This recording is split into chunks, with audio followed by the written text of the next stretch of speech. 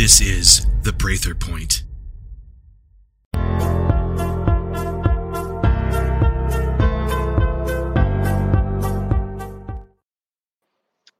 This is not the end, but it is the end of the beginning.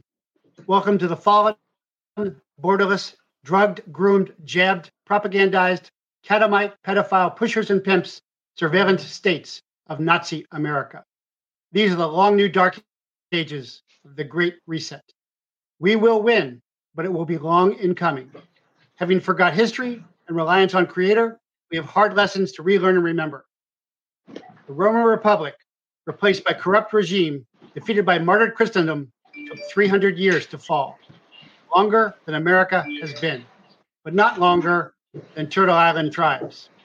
Despite their desperation and decimation, in their seventh generation, the tribes are rising again from the 7 feet of earth. It is the dust of their ancestors. As Tashunke Whitco, Crazy Horse dreamed, the red race will rise again and be a blessing for a sick world and a lesson for us all. The bitter truth of the trails of tears teaches in the coming new dark ages, just existence is resistance. Revenge is the Lord's. But resistance begets resilience. And in resilience is reconciliation. And in reconciliation is redemption.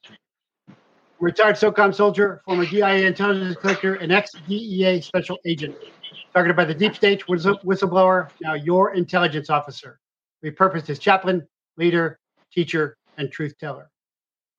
New mission, restore our fallen republic. Objective, defeat the deep state. Means, expose fake news. Tools, truth, discernment, and free will. Attention, deep state Dems, rhinos, Black Lives Matter, Antifa, and assorted traitors and enemies, foreign and domestic. Your masks won't silence us. Your shutdowns won't stop us. Your riots don't scare us. You're not as organized as the British. You're not as disciplined as the Nazis. You're not as fierce as the Imperial Japanese. And you're not as brutal as ISIS. We beat them all. You're next. Welcome. I'm Jeff Prather, and this is the Prather Point. Welcome, everybody. Sorry about the problems there. Have a very special guest today, and I'm going to jump right into that because we've been having a lot of technical difficulties. I will go over some rumble rants and stuff. Maybe I'll do that later on. Of course, I've been covering the Trump indictment all week and how he has actually leaned in and trapped them in the precedent trap. Now Hunter, Hillary, Pelosi, Obama are all indictable and should be indicted immediately, not Pedo Joe, because he's sitting. The precedent doesn't apply to him. But we'll come back to that. But have a very special guest, and I want to jump into that right away. And I want to read a quote here from Michelle Malkin. In a world of phonies and cowards, Steve King is the real deal of integrity and courage. If you want to know what a modern Horatius at the gate looks like, this book vividly paints the portrait for you and hopefully for generations in your wake. And of course, if you don't know, Horatius was the Roman citizen warrior who defended the gates of Rome in the 5th century. It's a very famous poem of how better to go than against great odds and defending your country. And I do not have politicians on the show because I have no interest in politicians, and I consider Steve a statesman. And he was actually recommended by Team America Iowa team leader, who he had just met with, and said, this guy's a firebrand. And I've been meaning to have him on because we have other issues, but I want to get into the carbon corruption economy that's happening. But first, I want to welcome you to the Prather Point, Steve. And please, I'd like to hear a little bit about your background, because I'm a whistleblower in Fast and Furious, and I had the government come after me. So welcome, and thanks for persevering to get on. Well, thanks for having me on, Jeff. And it was a bit of a scramble for us, and we're operating off of cobbled together stuff here. So if there's another time, we'll get it fine-tuned to excellence. In any case, the background, a short piece on my background of my life. I grew up in a law enforcement family, and my My father was manager of state police radio stations. He drilled me on the Constitution, the Bible, and the rule of law, and the priorities of the biblical values, constitutional values, all consistent with each other. Rule of law built upon the supreme law of the land, our Constitution. I grew up believing that the adults had this figured out, and they understood this framework that's for us, handed down by God, and we needed to hold it together and later on restore it, repair it, refurbish it. And so I started a construction company in 1975. I had a negative net worth of $5,000, and I convinced a Democrat banker to loan me 100%. And it's a long story from there, but I tell you that so that people don't look, well, there's a guy that got born with a silver spoon in his mouth. That wasn't the case at all. I had to dig myself out of a good number of holes along the way, but I got frustrated with what government was doing to me. I began to go talk to them, and I realized they didn't have a moral foundation underneath their decisions, some of them. In fact, it turned out to be many of them. So I ran for the state Senate in 1996 and defeated a 24-year Republican incumbent, and the district opened up for a congressional seat 6 years later. I ran in a four-way primary there, the least likely guy to prevail, and did prevail, and served 18 years in Congress. Three of the last four elections, I won with 60% plus or minus, without spending even one dime on any advertising of any kind, no door hangers, no anything, because I was serving constituents the way our founding fathers imagined it would be, and they were quite pleased. The people who were not pleased were the people like the establishment presidential candidates and their entourage that came into the Iowa First in the Nation caucus and wanted to dictate to us who would be the nominee that gets the bounce out of Iowa. Each cycle that came by, I had more influence on those races, and their frustration with me grew to a boiling point. People in this state wanted cheap labor to cut meat and milk cows and take care of hogs and do those things, and I'm defending the border. Strong voice on pro-life. I authored the heartbeat bill in Congress, took it to 174 co-sponsors. Kevin McCarthy killed that bill. He couldn't afford to have me get a win. We had the votes to do it. He couldn't afford to have me get a win because he didn't think he'd be the next Speaker of the House if Steve King is in the House of Representatives. And that probably was true because I was one of about five that pushed John Boehner out for cutting deals with Nancy Pelosi and undercutting our Constitution, our budget. So you get a feel of the frustration on the leadership side of this, on what they did. But at the top level, the Republican Party, that includes the governor of the state today, the previous governor, Terry Branstad also, and the state party chairman, and at the top levels at the national level, they decided, we don't like this truth. And so we are going to take him down. And I knew the plot was coming. I just didn't know what the trigger was. That's in my book called Walking Through the Fire. That's fascinating. What I really like about that is if you actually do your job, people respond to that. And that, I think, is what scared them the most, is a paradigm going back to the foundation of the founders of the Constitution. That really scared them because they don't want that at all. And you showed that. And so then this coalition came after you. And, I had that with the DOJ and the Attorney General and the DEA coming after me. That's really very insightful and I think reassuring to people that if we go back to our foundations, we can still retake what I call the fallen republic. Well, and what I would encourage people, that I had, not because I planned it, not because I saw it in advance, but I just developed within me a three-legged stool that I could stand on to be an independent voice for we the people. And the first thing is you have to have voters that will support you. And of course, I had that for a long time. And then the second thing you need to have is an independent fundraising network that they can't attack and take out from underneath you. That takes a lot of small donors and a lot of broad support. And the third thing is to have a national media voice. So when leadership tries to attack you, intimidate you, I could just go on, say, Fox News and tell the truth. And it went so far as John Boehner asked Roger Ailes, take Steve King off the air and I'll cut you a deal. But they went after all three of the legs in that stool, and eventually they chopped him out from underneath me to the point where I lost the primary in 2020.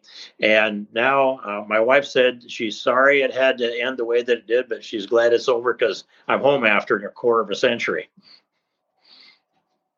No, I can understand that. So and I love the three-legged stool. So is the answer to start at a lower level, a more grassroots, a precinct level, to then build back up? Because that's what I'm always saying is the top level is too compromised. We got to go even, but we got to start even lower and build back up. Would you agree with that? I gave a speech yesterday that would echo almost the words that you used. I would say, just as a caution, we have to pay our attention to the presidency and the U.S. House and Senate seats.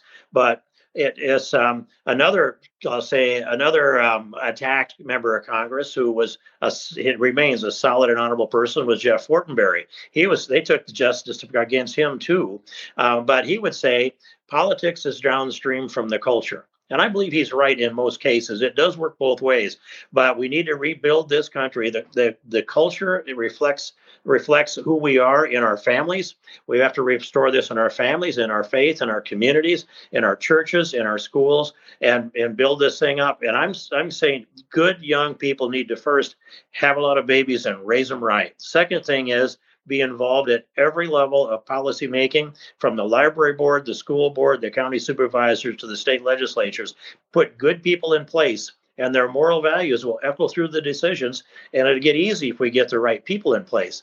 But we've gotten lazy on our culture, and I watch things come down. Like, for example, we watched No Child Left Behind implement the federal government in K through 12, and then they put money in there, which was a huge influencer. And then we have the president of the teachers union at the national level come out with critical race theory, and it flowed down through all the schools in our country. It just seemed like it was overnight. Probably took 2 years. That's how top down hurts us. And we have to have less top down and more bottom up. And there isn't anybody that can't contribute to this. There's always something that they can do with their families, their children, their grandchildren, their friends, their neighbors, at their job, everywhere. We've got to reflect our values and defend them. Can't be getting lazy, because that's what got us to this point. Well, I agree with that totally. Besides loving the three-legged platform, I like the topics, the bullet points that people can work on here. And in particular, that Western civilization is a superior civilization. And I've had a guest on who's a Green Beret, retired Green Beret intelligence officer, and he says that we're headed towards a Bronze Age because they are collapsing this. I just had a special called Calculating the Coming Collapse, and it is going to collapse in my view, but we can rescue civilization just like we can rescue and restore our republic. But I'd just like you to comment on that if you would. Well, that's a topic that I really love looking into. I would say this: yes, we can rescue our civilization. We are on the verge of free fall right now, and we have people that just have despair that say, "Well, there's nothing we can do. It's out of our control. The powers have already gotten over the top on us, and all we can do is take care of our little ballywick here." I don't agree with that. Take care of that, as I said, but I want to give an example that really inspires me. And people will remember, I think, that about 410 AD, the Visigoths sacked Rome, and that was the beginning of the Dark Ages. We went through centuries of Dark Ages. So I use that to frame this. Then I've twice, maybe 3 times, been to the Cathedral of the Dome in Cologne, Germany, and listened to the tour guides, which know supposedly the most about that. And so here's something as I've committed it to memory. They built a cathedral there on the banks of the Rhine in Cologne, Germany in 332 AD. That was almost a century before Rome collapsed and the Dark Ages began. They went to church there through the centuries. And when they got up to about 1050 AD, the architects drew up a plan to turn that into a beautiful Gothic cathedral. And they had been raising money. They continued to raise money, and they started construction on the cathedral. And at about 1250 AD, they stopped building because they ran out of money. Well, but one thing they continued was their fundraising drive. And about the beginning of the 19th century, they decided they had enough money to middle of the 19th century, I guess would be, they had enough money to start the construction on the cathedral again. They commenced building that cathedral and completed it in 1888. Now think of this. They had, not only did they fall short on enough money to build the beautiful Gothic cathedral at 1200 and some year, but for 600 years they raised money to finish that project, and it's there now as a monument to the continuation of Western civilization itself, which the foundation of Western civilization is everywhere where the footprint of Jesus Christ lays the foundation for the civilization. That's all the Western Hemisphere, certainly all the Western Europe and more. But that cathedral standing there, it just washed over me when I thought about the continuation of their dedication. We can have a dip in our civilization and we can get it back again. And Western civilization is, as we both said, a superior civilization. We don't have anything to apologize for. What we need is an international organization that's dedicated to restore Western civilization for the world. And I've been working on plans to do that. When they decided to cut my legs out from underneath me, we'll see if that ever comes about, Jeff. Well, that is brilliant, and I would agree with that. And as I said at the beginning in my opening, it took. I often talk about generations of war as a veteran, as an intelligence officer, and where fourth generation resistance movements take decades or centuries, and early revolutionary Christianity took 300 years to outlove the Roman Empire that they could not outfight. But that was clearly the strategy, and I think you just illustrated that beautifully with the cathedral. I think that makes total sense. I think we're in total agreement there. And I like the dip remark, that it's a dip. Although from my point of view, dip means die in place missions. But sometimes those are required. Martyrs make history. Heroes define it, but martyrs make history, and that's going to be very important today. But it's just so refreshing to talk to a real statesman as opposed to all the pedo pimping pusher politicians that I see on the mainstream legacy PSYOP news all the time. So this is very refreshing for me.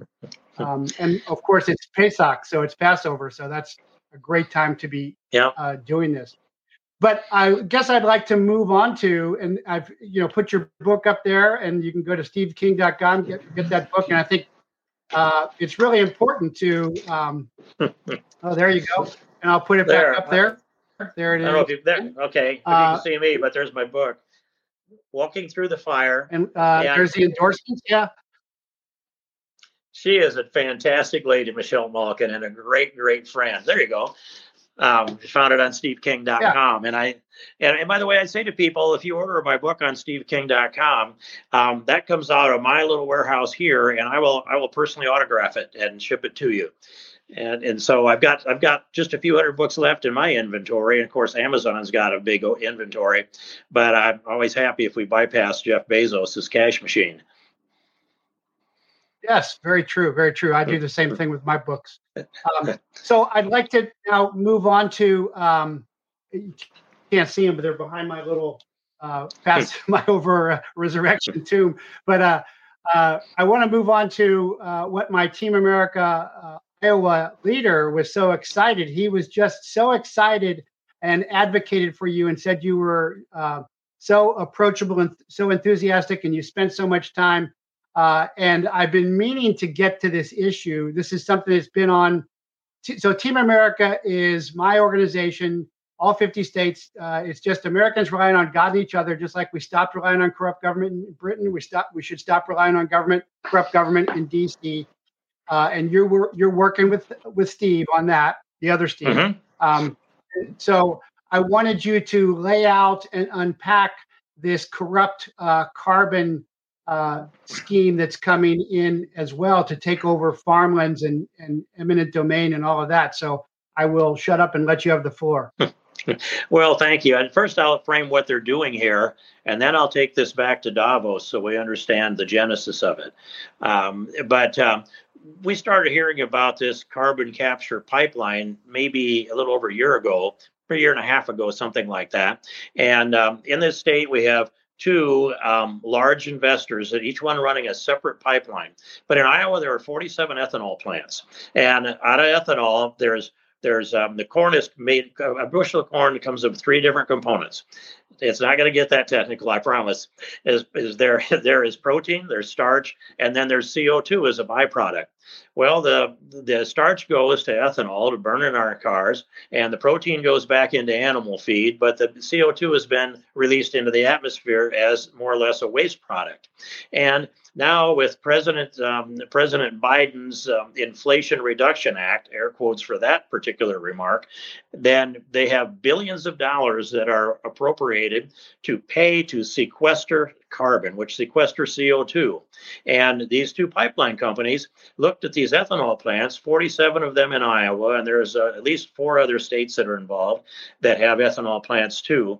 And they want to build a pipeline to each one of those ethanol plants and capture that CO2 that comes out of the exhaust pipe at 98% pure.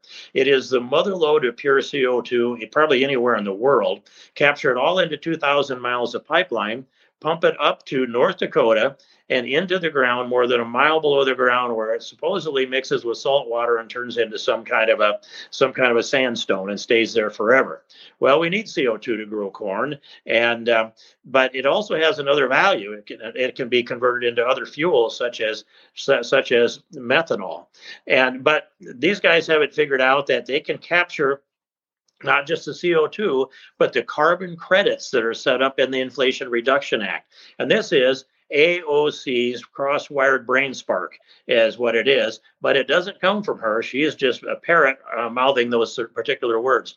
When I look at what it does for the subsidy coming into Iowa alone, a typical 100 million gallon ethanol plant, these credits convert into $128 million per plant per year. Multiplying that times 47 plants in Iowa comes to about $6 billion of subsidy coming into the state of Iowa. And then double that at least for the other states that are part of this. And what do we get out of it? Of course, nothing. There's no measurable way to determine any kind of a return off of our investment. But put that money out in front of some vulture capitalists, and they're going to grab onto that, even if they were people pushing back against the global warming theory in the past. That's true of Summit Ag Services, who's building one of the pipelines, Bruce Rastetter as their CEO. It's not true of Larry Fink, the other CEO.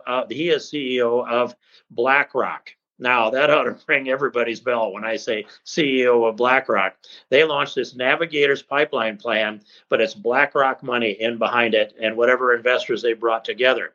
And so take Larry Fink, CEO of BlackRock, which controls well over $1 trillion in investments, and take a look at Davos, Switzerland. And you've got the World Economic Forum, Klaus Schwab, the founder and leader of that, George Soros sitting right at his side.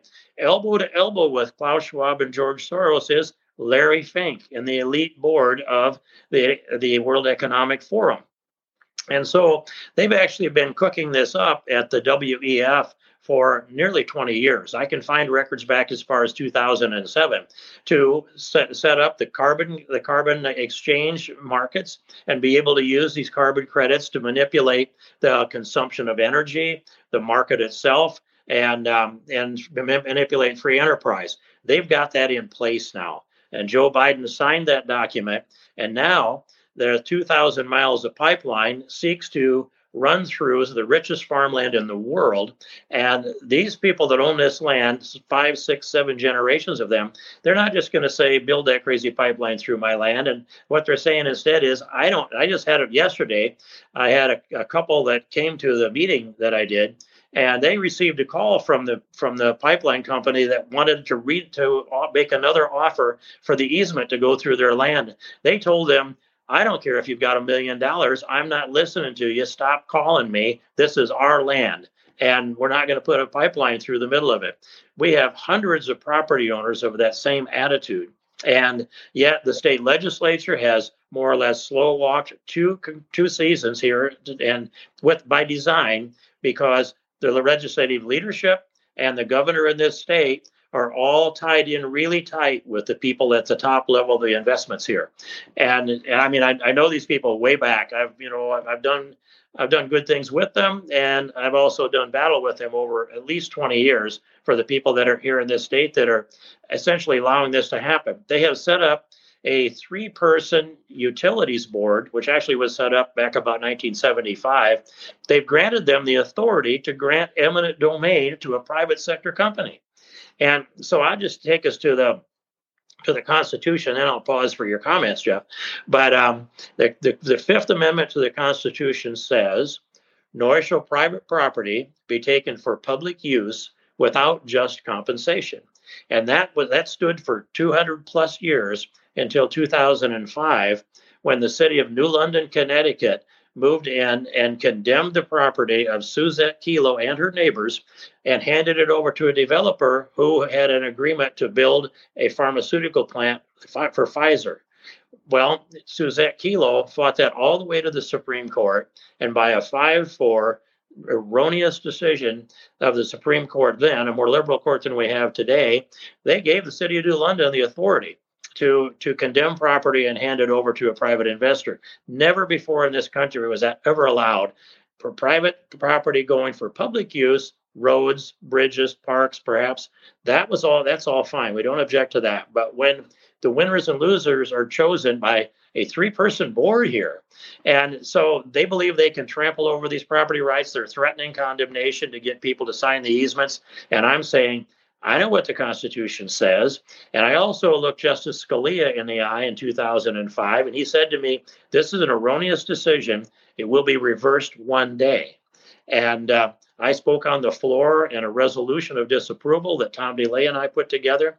So this goes deep within me to defend the Constitution on property rights. Here I am surrounded by the people that are trying to trample all over the top of us, and they think that a 2-1 vote on the utilities board is all that's required for them to run over the top of all of us. And we will fight them every step of the way. The last step will be at the Supreme Court. I hope we don't have to go that far, but if we do, we're going to push hard for the reversal of Kelo. And if that happens, Jeff, I'm going to go find Justice Scalia's grave. I'm going to kneel at that grave, and I'm going to say a prayer.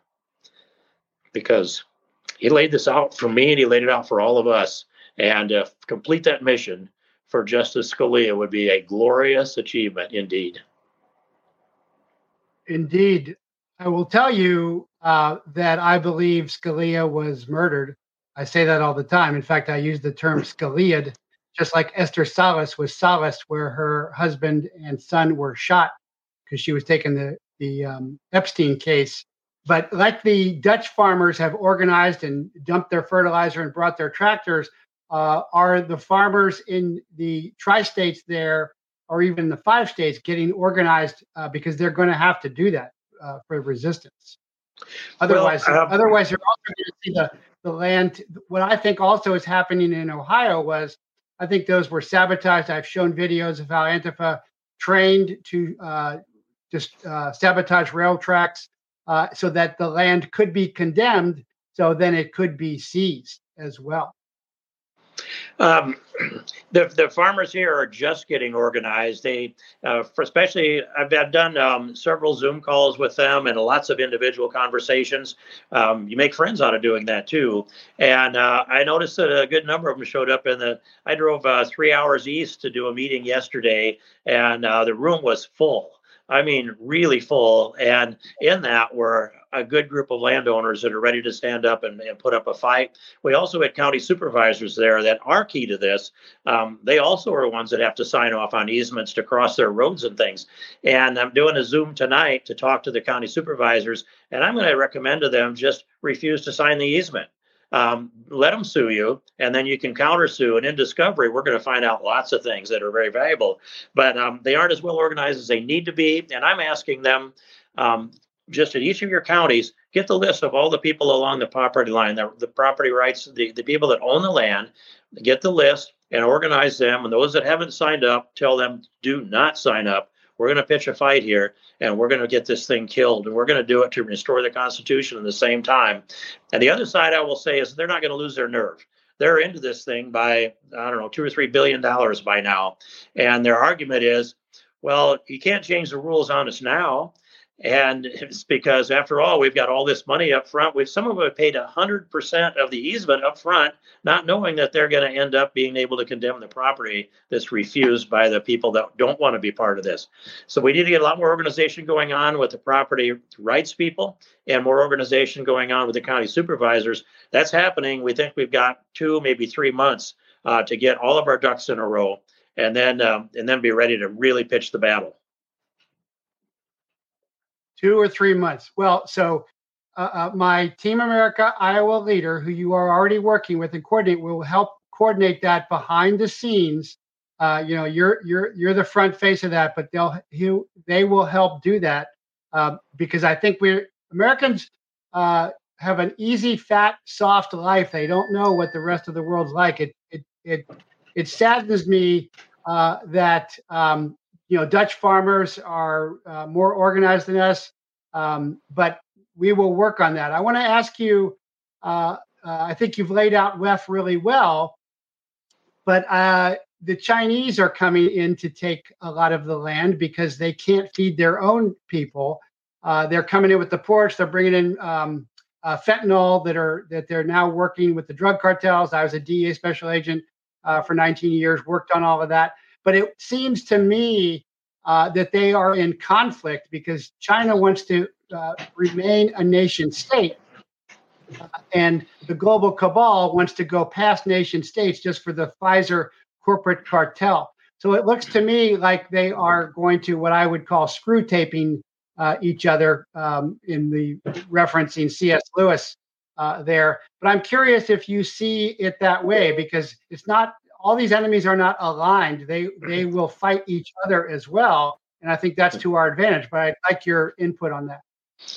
Well, I think your perspective is broad and deep, Jeff. And as far as with Chinese coming in here to buy land and buying up businesses also, but buying farmland, in Iowa, we passed a law that bans foreign purchases of farmland.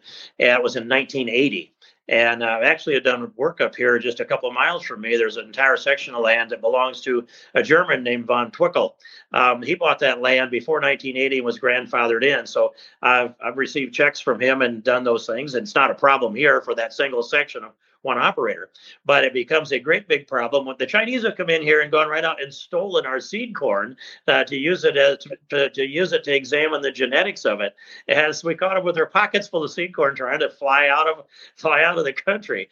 And wow. But here, that doesn't mean, though, that here in Iowa they aren't buying this land. In fact, I've got some people that they came to me. They'd been drilling into this. They're the 2 counties that they represent that they're in. They noticed that chunks of land were being bought up with over the market price, maybe 1,500 acres here, 1,700 acres there. They're just several pages of spreadsheets of tracking this property. And there were, I'd say, 12, 15, maybe more LLCs, limited liability corporations, that the same individual had signed the mortgages on. But that individual lives in Virginia and has an American name. I didn't get any further behind that than that. But I did do this say, I want to know who the shareholders are in the LLCs. And they're not public.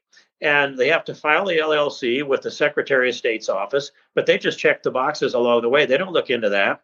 So I had a meeting with our Attorney General in January and presented this evidence and said, we've got to drill in, we've got to identify all the shareholders and look at the entire business model of what's happening with LLCs in Iowa. And that would, by the way, translate into the other states across the country. But the other states don't have the same kind of prohibitions that we have.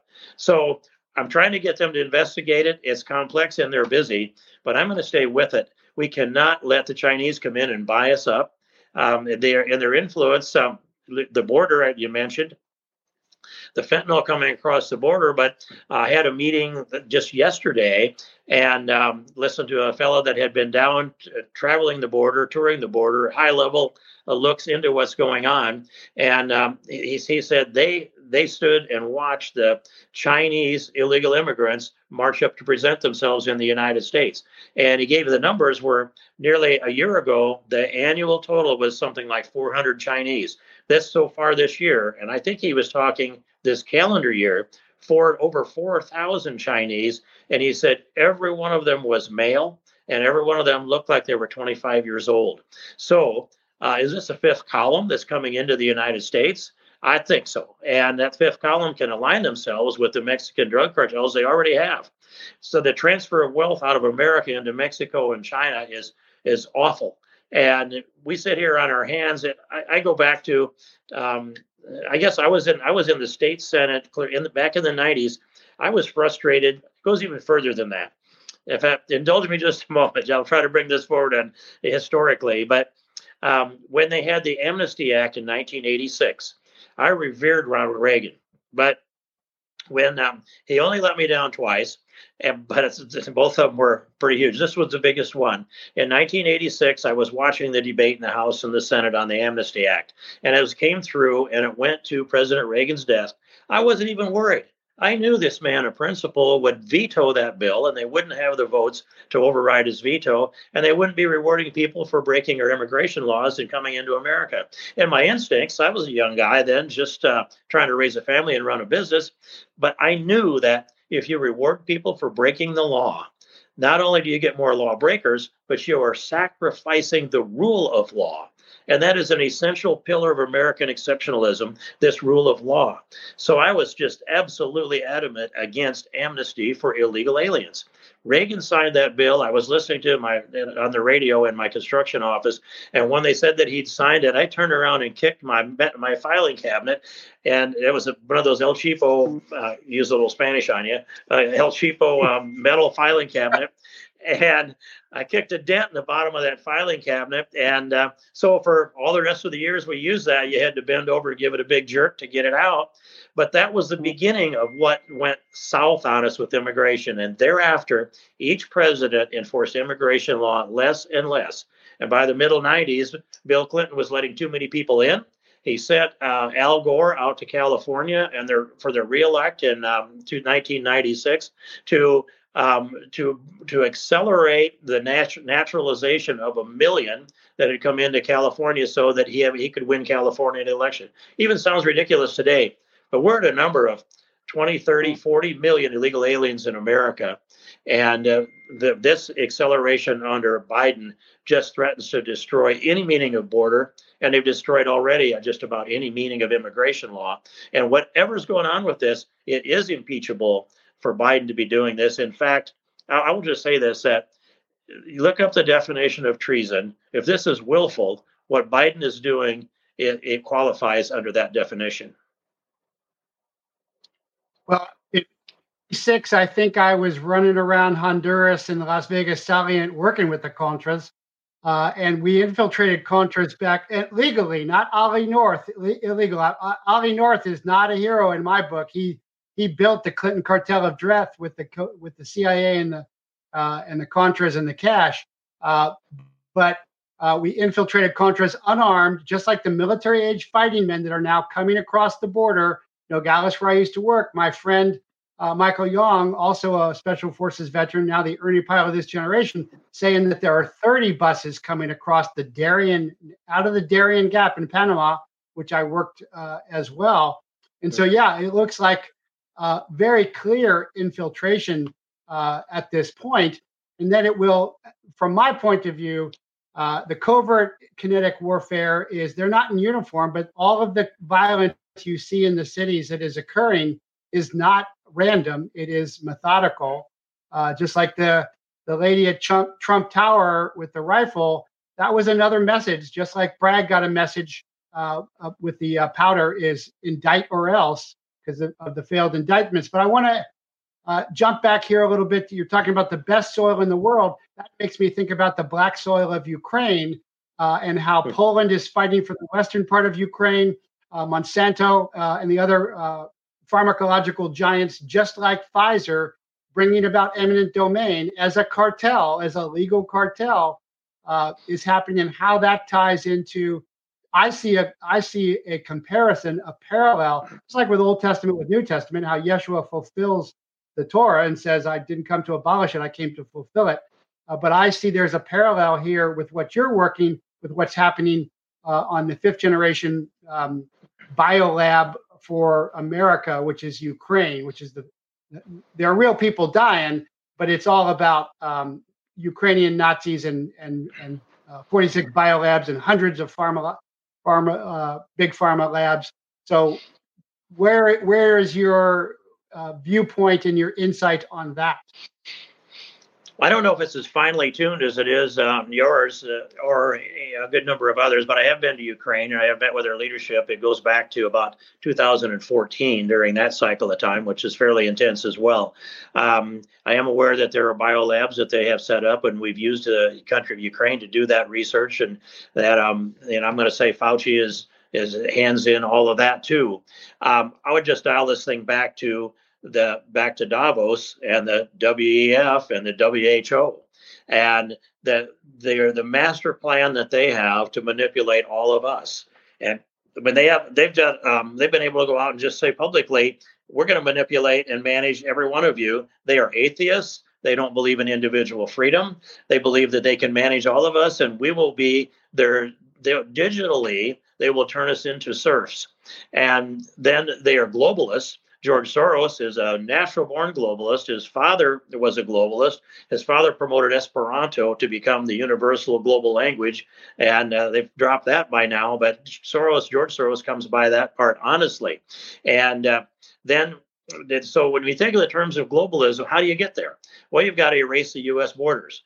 I sat down with a table full of Western European billionaire vulture capitalists, I'm going to call them, and they just persistently talked about how the different regulations we have, different taxes regulations, are a barrier to them doing business and making money. And out of that, they want to be able. They can now transfer capital around the world with a click of the mouse. You don't have to put gold on Wells Fargo anymore. And materials and the logistics move more quickly than ever before. They want labor to move as fast as you can move people around the globe.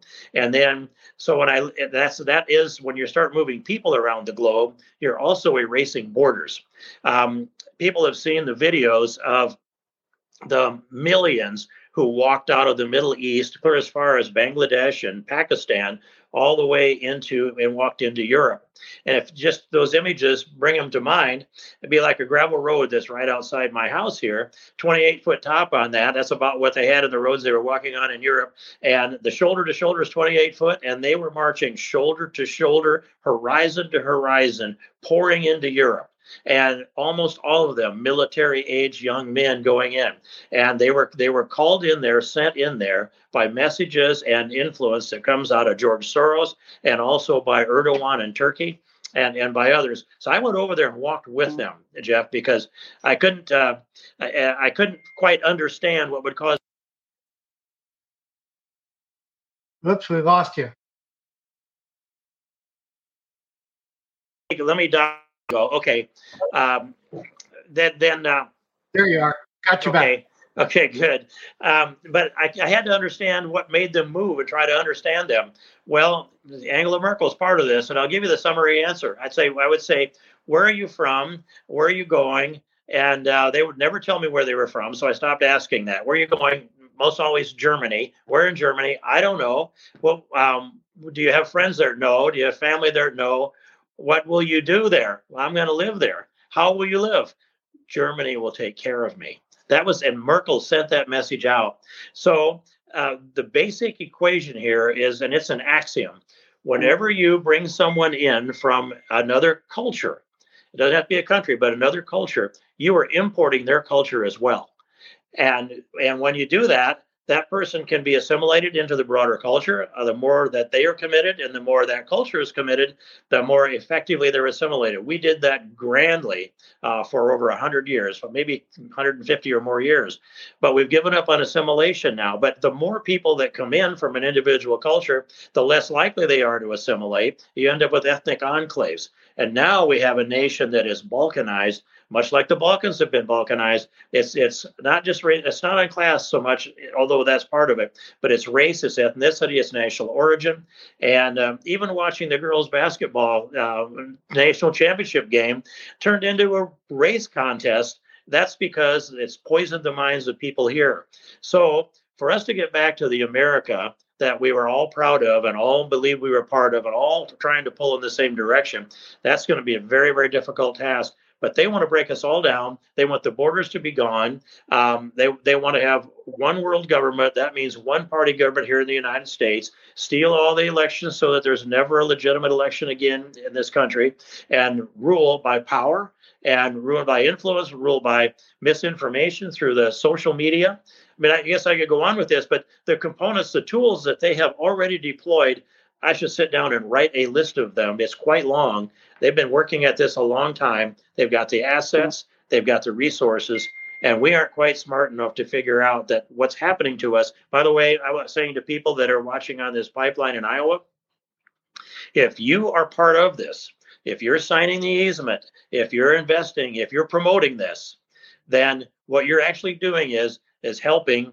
Larry Fink, George Soros, Klaus Schwab, Bruce Rastetter put another piece in the jigsaw puzzle for one world government. That's a piece of the jigsaw puzzle here for one world government. That's what's going on here in this state, and I want people to realize it and put the brakes on it. Well, I love that, and brilliant that they want to balkanize us. So where there's constant interfighting all the time, just like there's a constant war, destroy the Afghanistan, win through special forces early on within weeks, and then go into Ukraine. But I want to come back to your German landholder who has been there, because Germany right now wants Russian oil. That's why I believe, as an intelligence officer, I assess with 100% high confidence the Biden CIA JSOC blew up the Nord Stream pipeline. I think there's plenty of intelligence analysis to prove that. Germany is against all of this as well. And so I think that Germany sides with Russia. China is siding with Russia simply because the Ukrainians are losing. The Ukrainian Nazis are losing. But also about there's French Antifa right now burning BlackRock buildings. And so again, they are screw taping each other, fighting each other. What's your assessment of that? Because I see this as just like COVID was clearly, the fur and cleavage shows that it was man-made. The Chinese have their 20-year unrestricted warfare plan through 1,000 talents to wage war every which way except directly kinetically, because the world has never seen the like of the American warrior, and nobody can beat us head on. And they learned that lesson. But all of this looks to be a flanking maneuver, but they are divided. AI is not this intelligent. It's a scam. All of it, just like the Comirnaty for the military was a scam, just like the jab was a scam, the boosters are a scam. All of their solutions are hollow and they will fail. Just like I work in competitive biotech intelligence right now. I can tell you that all the big companies are failing because they bought into all this mRNA crap that doesn't work, that causes a billion VAERS accidents. So this too will fall. But do you see gaps in there with the French Antifas coming after BlackRock, with the Germans wanting Russian oil, and that we can align with that? Or am I too far out there for you? Well, I don't know. I'm encouraged. I didn't know that the French were going after BlackRock buildings and demonstrate on that. I hadn't picked that up. And so that's encouraging to me to see that there's I'll say a knowledge base within France, at least, and that must spread across Western Europe about the negative influence that BlackRock is bringing back on them. As far as Germany wanting Russian oil, sure. Russian gas too. And I recall I made a whole series of trips into Germany, and some of these things I just summarized in a general discussion. But at the time I was having this particular conversation, remember what year it would be, probably in the previous decade, I'm sure it would be that I'm warning them that we're just talking about building the Nord Stream 2.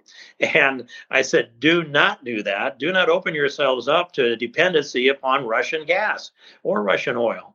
And they sat there. These are legislators, members of the Bundestag, and they would just kind of like fold their arms and go, well, we're not dependent on the Russian oil or Russian gas. We only get 34% of our gas from them, and this won't add that much of it. A few more percentage, which probably is about in the 20 or 30% more. But we aren't influenced by that at all. And are you kidding me? We're influenced by Saudi Arabia for what they do to contribute to our energy. It was ridiculous for them to even try to tell me that. But I wondered, did they believe it? I don't think they believe it anymore. But what we've seen across Europe, and I don't know if this is exactly an answer to your question, Jeff, but what we've seen across Europe when this began coming at us, when the migrants were pouring into Europe and it was being broken down in that fashion as I've described, it launched political parties within each one of those countries in Eastern and Western Europe. And I met with almost all of the leaders. I traveled through those countries and met with them, searched them out. They were glad to have meetings, by the way, because I wanted to link them together. But in Germany, as Alternative for Deutschland is their free party. And you've got Marine Le Pen in France, who's closer to Putin than I would like, but she's a voice for the French people. And I began calling them I called them nationalist parties. And they said, well, we don't like that because that word national is too close to National Socialism, and so I figured the Patriot, the German Workers' Party, yeah, and so I began calling them patriotic parties. They like that a lot better. But the patriotic parties have been strong throughout Europe, and that's pushback on these things. This pushback that's triggering some of these things probably against BlackRock. I don't want to blame the parties; they wouldn't advocate for that. But it's that emotion that's there. And I've been to Finland and Sweden and Norway across there and met with their conservative leaders there. I've been, I think, to every country in Western Europe to do that, and met with their leaders there. Been to the European Union and met with the conservative patriotic party members that are elected to the European Union as well. They're there, and we have Meloni, who was elected as Prime Minister of Italy. And she's the strongest, most conservative leader they've had in a long, long time. That needs to be organized and pulled together politically and culturally, and then turn that into economics as well. That kind of pushback can say, I'll just cut it to the chase is this. I'm on a think tank, a couple of them. I sent this message out to them a week ago, Wednesday, and it's this: if we are going to restore our civilization, if the we are the flagship for Western civilization today, and if we're going to restore it, if we're going to defend it, if we're going to hold it together, we must take down the World Economic Forum. That would be the key that opened the door for Western civilization to reemerge and wash over the world. And by the way, that's our calling. Well, that's brilliant as well. And I'm not going to ask you for an answer on this, but I do want to tell you while we're talking that I have had on Pascal Najadi, who brought criminal charges against the Swiss president and has brought civil charges in the New York Superior Court as well against the big pharma corporations. And I'm actually working.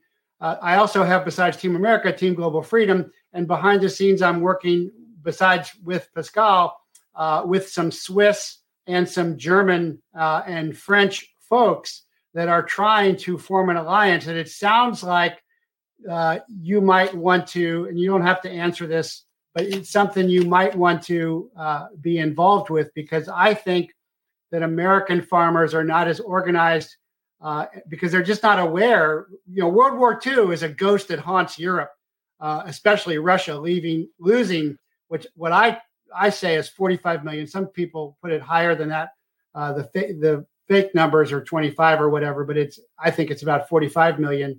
And I don't think that American farmers have really come to grips, because we had German POWs walking around Arizona while our guys were dying, and Jews and other minority groups in the Holocaust camps were being killed. World War II is kind of a happy war for us, but not for Europe, not Nazis.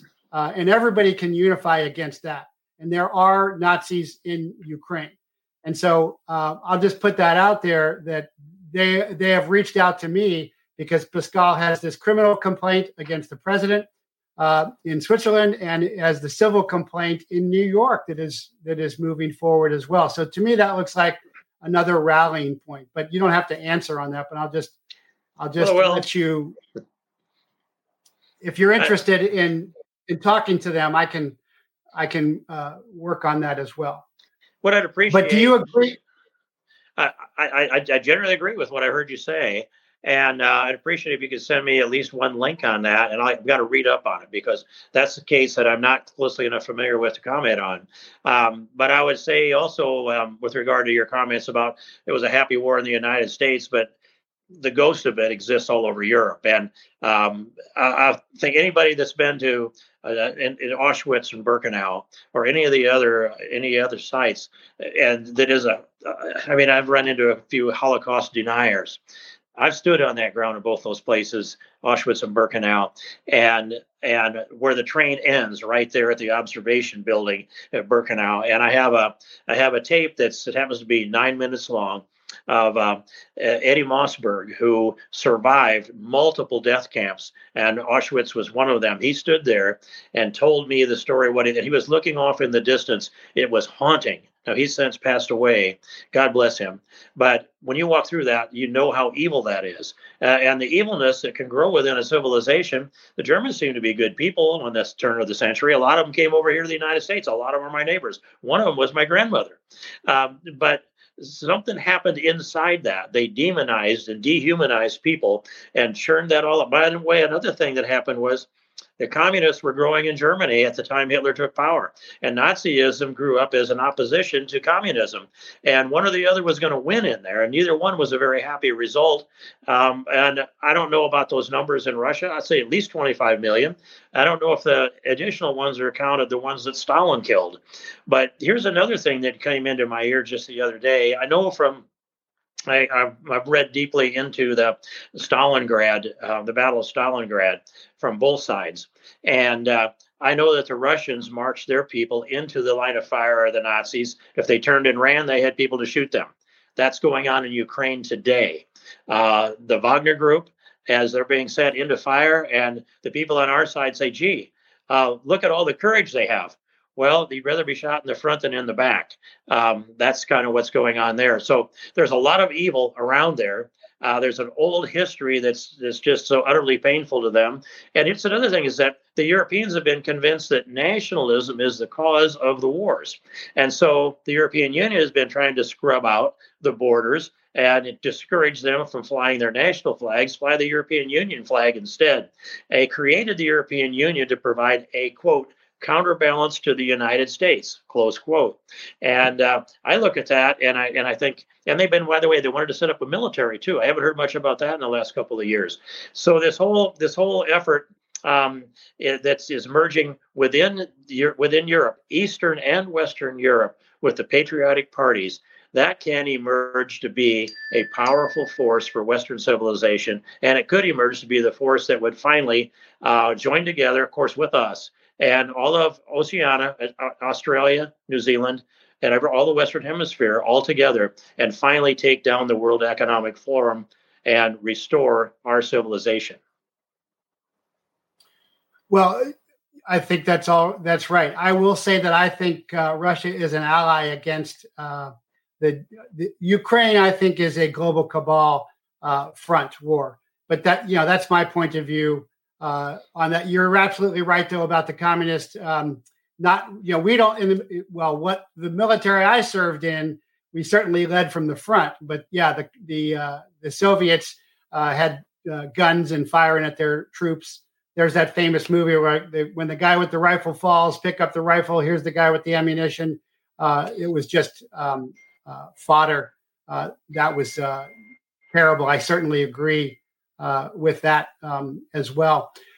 As we wrap here, is there any message you want to get out to the farmers of the states to organize? Because I don't see the commitment and organization that Europe has brought to this, because it seems to me that Europe sees this because they remember the ghosts so much more than we do. And again, Russia was our ally in World War II.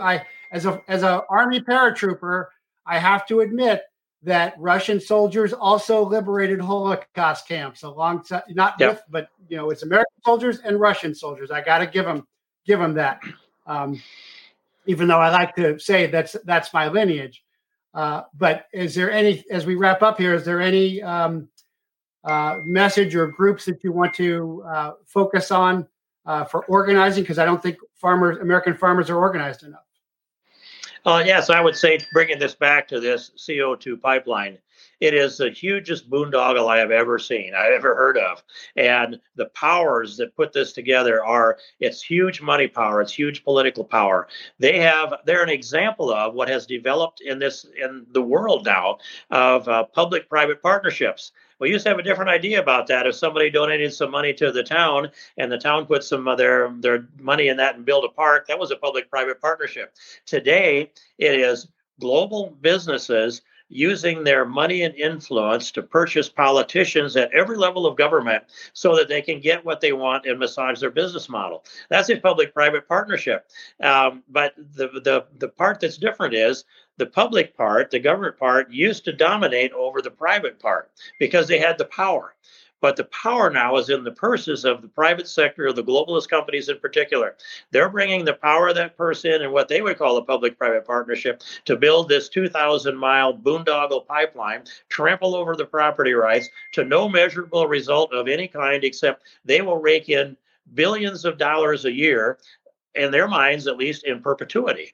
And it's an awful thing to put Americans further into debt by borrowing money from the red Chinese to fund our national debt so we can pay carbon credits to bury CO2 and trample over our constitutional rights at the same time. Everything is wrong with this, everything. And I say it this way, is that every time I turned this Rubik's Cube around and looked at it another way, it looked worse and worse, not better and better. And so I would call upon the people that, especially that have land in the way of this pipeline, that have not yet signed an easement. Do not sign an easement.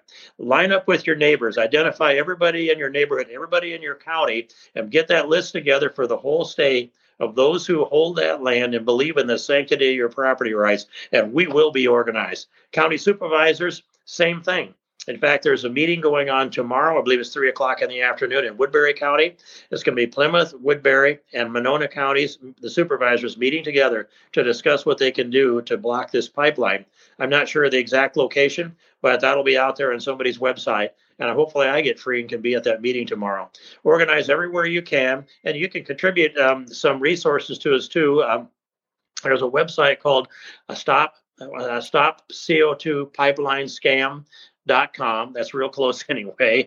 I don't have it completely memorized, but we've been raising some money and running radio ads, and that's still going on as we speak. But hopefully, if I can get you that link, you could put it up on your site too, Jeff. But that's what people can do, and get energized, get mobilized. And I'm in this thing. People might think that as energized as I am, that somehow there's some resources coming into me. Not on this, but I've been offered a paycheck to do some things like radio interviews or whatever. And I said, no, I don't want to take any money from anybody. I'm not for sale. I want to follow my head and my heart. I've done the other part when I got a paycheck for being a member of Congress. Very well said. Yeah, I'll find that site and I'll put that up. And, since you are such a man of faith, I just thought of this story. I was at I'm a chaplain. I have a chaplaincy. I was at a Messianic synagogue one time, and they were showing a film of a Holocaust survivor, and he was confronting one of the SS guards, and he fell down off of the jury chair. And later on, they interviewed him and said, "Oh, were you remembering how bad things were?" He goes, "When you saw that guy," he's like, "No, I saw so much horror that I got used to it. But when he was sitting there in a suit and tie like me, I realized that he was just like me. And the only difference between me and him was my faith. That was it. And when I realized that, I fell down." And so I think that's something we both should emphasize too, especially at this Passover time, is the people who don't have faith are not going to make it. You're just not going to make it through this. It's going to get bad. But I just thought you'd appreciate that. Well, I sure do. I would just say I would add to that. I appreciate it, and it's worthy of contemplation and meditation also, and I will. What comes to mind as I'm listening is I'd say to people is that do that which is righteous without regard to the consequences. Amen. Well, thank you so much for coming on. It's been an honor, and we will continue to pray and support you. And Team America Iowa will continue to work with you and organize. And I will send you those links, and I'll find that stopco2scam.com as well. And have a blessed Resurrection Day, and also, of course, Passover. Yes, indeed. I thank you so very much. I look forward to another time coming on, and any topic you want to take up, Jeff. God's blessings. Thanks a lot. Thank you. Okay, so that is the former congressman and a real fighter, and that was really interesting for me. As again, I don't have politicians on the show. I'm not interested. You'll rarely see me have anybody on that is like a star or even a general or anything. Very few exceptions in that regard, but I regard him as a patriot, a man of faith, and a statesman. And again, he was brought to me by my Team America Iowa leader saying, hey, you should have this on. We want to get this out there. And that's an example of how what Team America can do by teaming up and working together and force multiplying. And right there, it looks like Team America is going to tie into Team Global Freedom. So that's really cool. So remember, a secret told isn't. No communications are secure. All security is breachable. All codes are hackable. Concealment is not cover. All cover is temporary. Use a one-time pad one time. Looking is not seeing. Hearing is not listening. Moving is not action. Knowledge is not wisdom. Perseverance beats trust. Power is not force. Hope is not a plan. Plans are useless. Planning is invaluable. Develop the situation before it develops you. Training is essential. The most committed wins. The most committed has a transcendent value system. American exceptionalism is based upon Judeo-Christian native values. Freedom is never given. It is earned, won, fought for, and taken. So take it.